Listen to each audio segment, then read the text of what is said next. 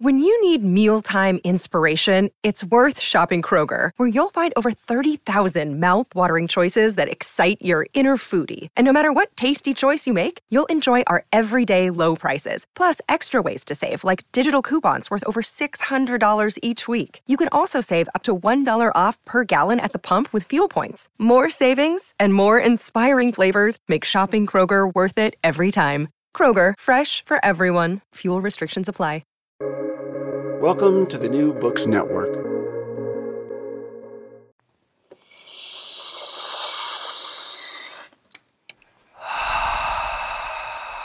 High Theory.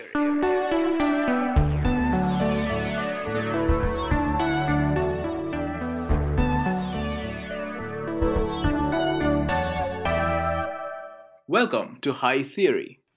In this podcast, we get high on the substance of theory. I'm Sharonik Boshu. And I'm Kim Adams. We are two tired academics trying to save critique from itself. Welcome to High Theory. Thank you so much. I'm really excited to be back. Yeah, excited to have you back. So today I am talking with Pardis Dabashi about plot. Pardis, can I ask you to introduce yourself to our listeners? Absolutely. Hi, everyone. My name is Pardis Dabashi. I am an assistant professor at Bryn Mawr College. I'm based in the English department, and I have affiliations in the Film Studies program and the Middle Eastern Studies program. Cool. And you have a new book out that's called Losing the Plot, Film and Feeling in the Modern Novel, which is why we are asking you, what the heck is plot? Yeah, it's a really good question because there is very little consensus actually around what plot is. And I've had a lot of really fun and funny conversations with folks working in different areas of literary studies actually, and film and media studies, about whether plot is even the word that, like, what is the utility of the word? Precisely because of the fact that there are so many kind of contesting ideas about what plot is. Okay. So the way that I define plot in my book is as a narrative mechanism that tracks change.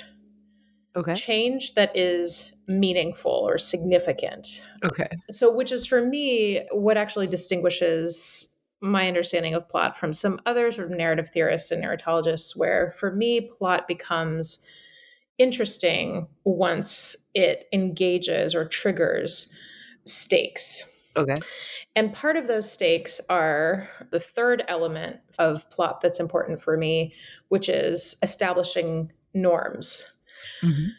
For example, in one of the sections of my chapter on William Faulkner, I talk about these really, really early narrative films that were made at the turn of the century, where film practitioners were getting used to making films tell stories, because films did not, at the very beginning, many of them, most of them, did not tell stories. Many of them were just interested in the mere fact of being able to record anything at all. As you move over into the early 1900s, you have these early films that are starting to kind of become narrative films.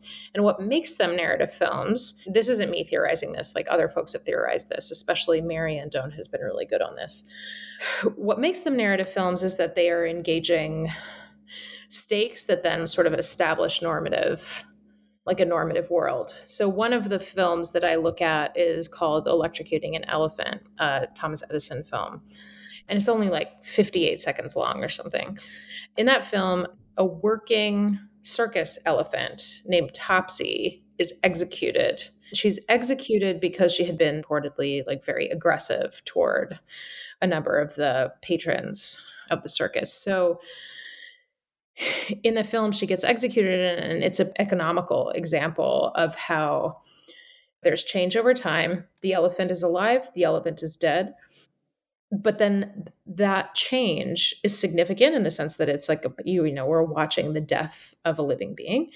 And then it establishes normative constraints, or establishes a normative world, because Topsy is being punished for something that she's done that is considered to be morally reprehensible in the given world that she's in, right? So plots that matter, plots that are kind of narratively interesting for folks who work on the temporal arts are these kind of narrative mechanisms that twin change to significance, then twin that to a normative world. It's kind of complicated, but those three elements, so change, significance, and norms, for me are really kind of what constitutes plot.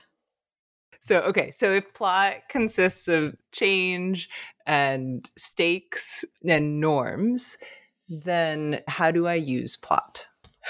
Yeah, it's a great question. Well, all of these questions are great. So the way that question is interesting for me is to think about it in terms of how plot has been used in effective ways throughout history. And when I say effective, I don't mean good, right? I mean effective in the sense that a really kind of powerful set of influences for me in this line of inquiry is Benjamin and Hannah Arendt, both of whom are thinking about the role of art in the mechanisms of political power and particularly coercive governance. And so the ways that, for instance, for Benjamin and Arendt, the Nazi regime kind of used certain narratives of native Germanic identity or a return to form or a kind of Germans as being victim to certain external forces that then needed to be kind of cleansed. These are narratives, right? These are narratives of victimization. They're narratives of persecution that the Nazi regime was very good at mobilizing. And so when Benjamin, at the end of his work of art essay, talks about this idea of aestheticization of politics, my understanding of what he's talking about is the way that pernicious political programs become popular, like become effective when they become narrative, which is to say, when they become adept at telling people sort of where they are now, how their life could change for the better, and what world that would establish if those changes were to take place. And so, to answer the question, how do I use plot? I'm interested in the ways that plot has been used as actually a kind of palliative political formation to subjugate people, right? To subjugate people and to empower others. So when Walter Benjamin, for example, says that what the Führer cult does is create a space for which the masses to articulate their dissatisfaction, but to keep the structures of that dissatisfaction in place. Right. What he's naming is the role of human expressive culture in, on the one hand, like providing a platform for voicing the ways that one wishes the world were different, and denying the kind of structural changes that would be needed in order to have those structures actually changed. So plot is interesting because it can be used in this nefarious way. And the modernists that I'm interested in, like Nell Larson, Juna Barnes, and William Faulkner, they're very aware of the ways that modernist literature is responding to not just the sort of the rise of totalitarianism and fascism in the early 20th century, but also the realist novel, and the ways that the realist novel was deploying, let's say, the marriage plot, the love plot, the historical plot as ways of papering over, normalizing various kinds of social and political inequality at the very least, and like violence and unfreedom at most, and wanting to challenge that. The desire on the part of modernists to reject literary realism, or what they understood literary realism to be, it was in large part a refusal to kind of perpetuate those kinds of narratives. Okay, so plot sounds pretty bad. I mean, yes, plot sounds bad in the way that I'm describing it. And yes, the story that I'm interested in telling is how plot for modernists is this bad thing Mhm, that they nevertheless can't get away from. mhm. Right? Like that is, I think, what makes modernism interesting for me is that it's not a wholesale rejection of plot on the grounds that plot is this sort of like intrinsically conservative literary form that needs to be rejected. It's that even though plot has this potential and we can spot that potential, right? Like as critical subjects, we can spot that potential. We nevertheless reach for it. We nevertheless find solace in it. And that's actually, I think, this gets to the third question. We can talk about this more at length there. Like, this gets to the kind of ambivalence that I think is at the center of what I'm trying to say in Losing the Plot, which is like, we can be aware, and this is a very Berlantian argument, like, we can be aware of all the ways that plot is this thing that has the potential to really mystify various kinds of political unfreedom and social unfreedom and still want it. It's what we do every day. It's like why we go to Netflix. It's why we binge watch. It's why we go to the movies at all, right? Like, of course, not only, but a major, major part of what it is. And so we want the plots that take us away from the realities of the world. Yeah. Yeah, absolutely. But nevertheless, giving us a kind of platform. Again, this is the Benjamin thing. Like, nevertheless, giving us a platform on which to articulate the ways that we're dissatisfied with how things are. Well, then let me actually ask you the third question. Yes. So how will plot save the world? I think the answer here is to create different plots. Okay. It's like we were just talking about how like plot is bad. Plot isn't intrinsically bad. Plot, I think, is actually intrinsically neutral. It's rather that it can be mobilized in different ways. In the coda of my book, I look at this film called The Earrings of Madame de, and it's a mid-20th century film by this director named Max Ophuls. It's about a wealthy French aristocrat at presumably the turn of the century who lives a life of extreme material security, but also, an effect of that material security is that the things that take place in her life are kind of like there's a roteness to them. Things happen, but nothing that happens seems to be able to shake the kind of immovable normative world that she lives in. But then one day she meets this baron and she falls in love with the baron. The baron falls in love with her. And the kind of relationship that they develop has the capacity to generate a kind of narrative causality, I'm arguing, that could actually rupture the rote sameness of the world that they live in. That love, I talk about it in terms of love as opposed to desire. The love that they have together gives a sense of emancipation from a certain kind of rote sameness that is associated with the ways that colonial violence has become normalized in her French aristocratic milieu. Okay. But the problem is that what Max Ophuls is suggesting is that yes, or that what I'm arguing he's suggesting is that yes, the love that takes place between these two characters does have the capacity to kind of generate world-changing ramifications. So a kind of plot that is politically, let's say, emancipatory, but it's also predicated on they're not actually being together. Okay. Because they're both they both die.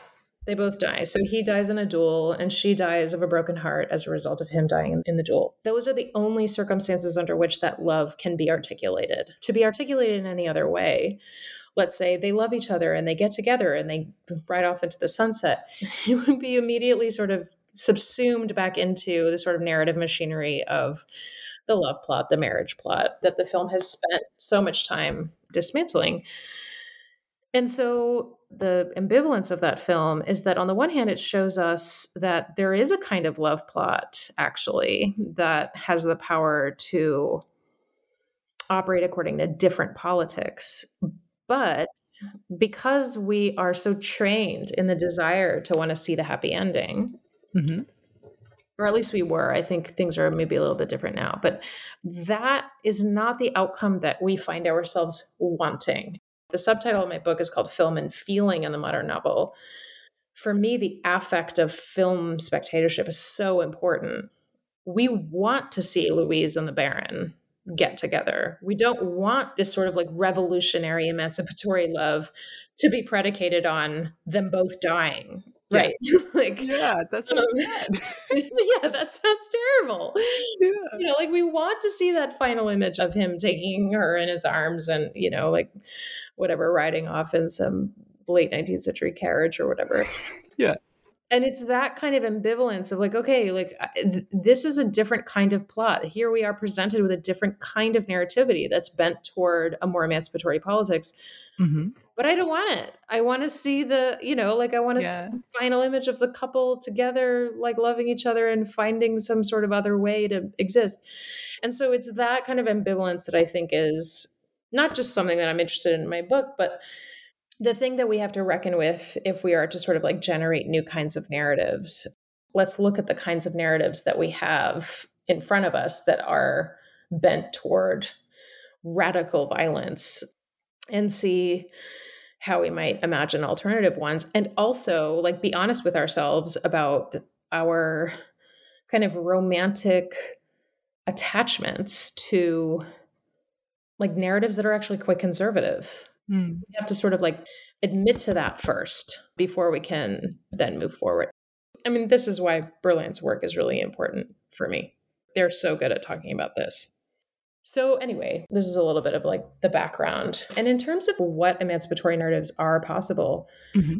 frankly, I don't know. I'm less interested in finding out what those are right now and more interested in kind of thinking through what it means to kind of diagnose a problem. Well, thank you for coming and diagnosing our problems. Oh my God. I'm a doctor, but not that kind of doctor. Indeed. Kim, thank you so much for having me. It's always such a pleasure to talk to you. You too. And thank you for listening to High Theory. If you like our podcast, please review and subscribe wherever you get your podcast fix. Owen Quinn composes our theme music, Sharonik Bosu and Kim Adams edit our audio, and Sharonik Bosu manages our social media. You can find High Theory on the New Books Network and also on hightheory.net. We hope you have a highly theoretical day.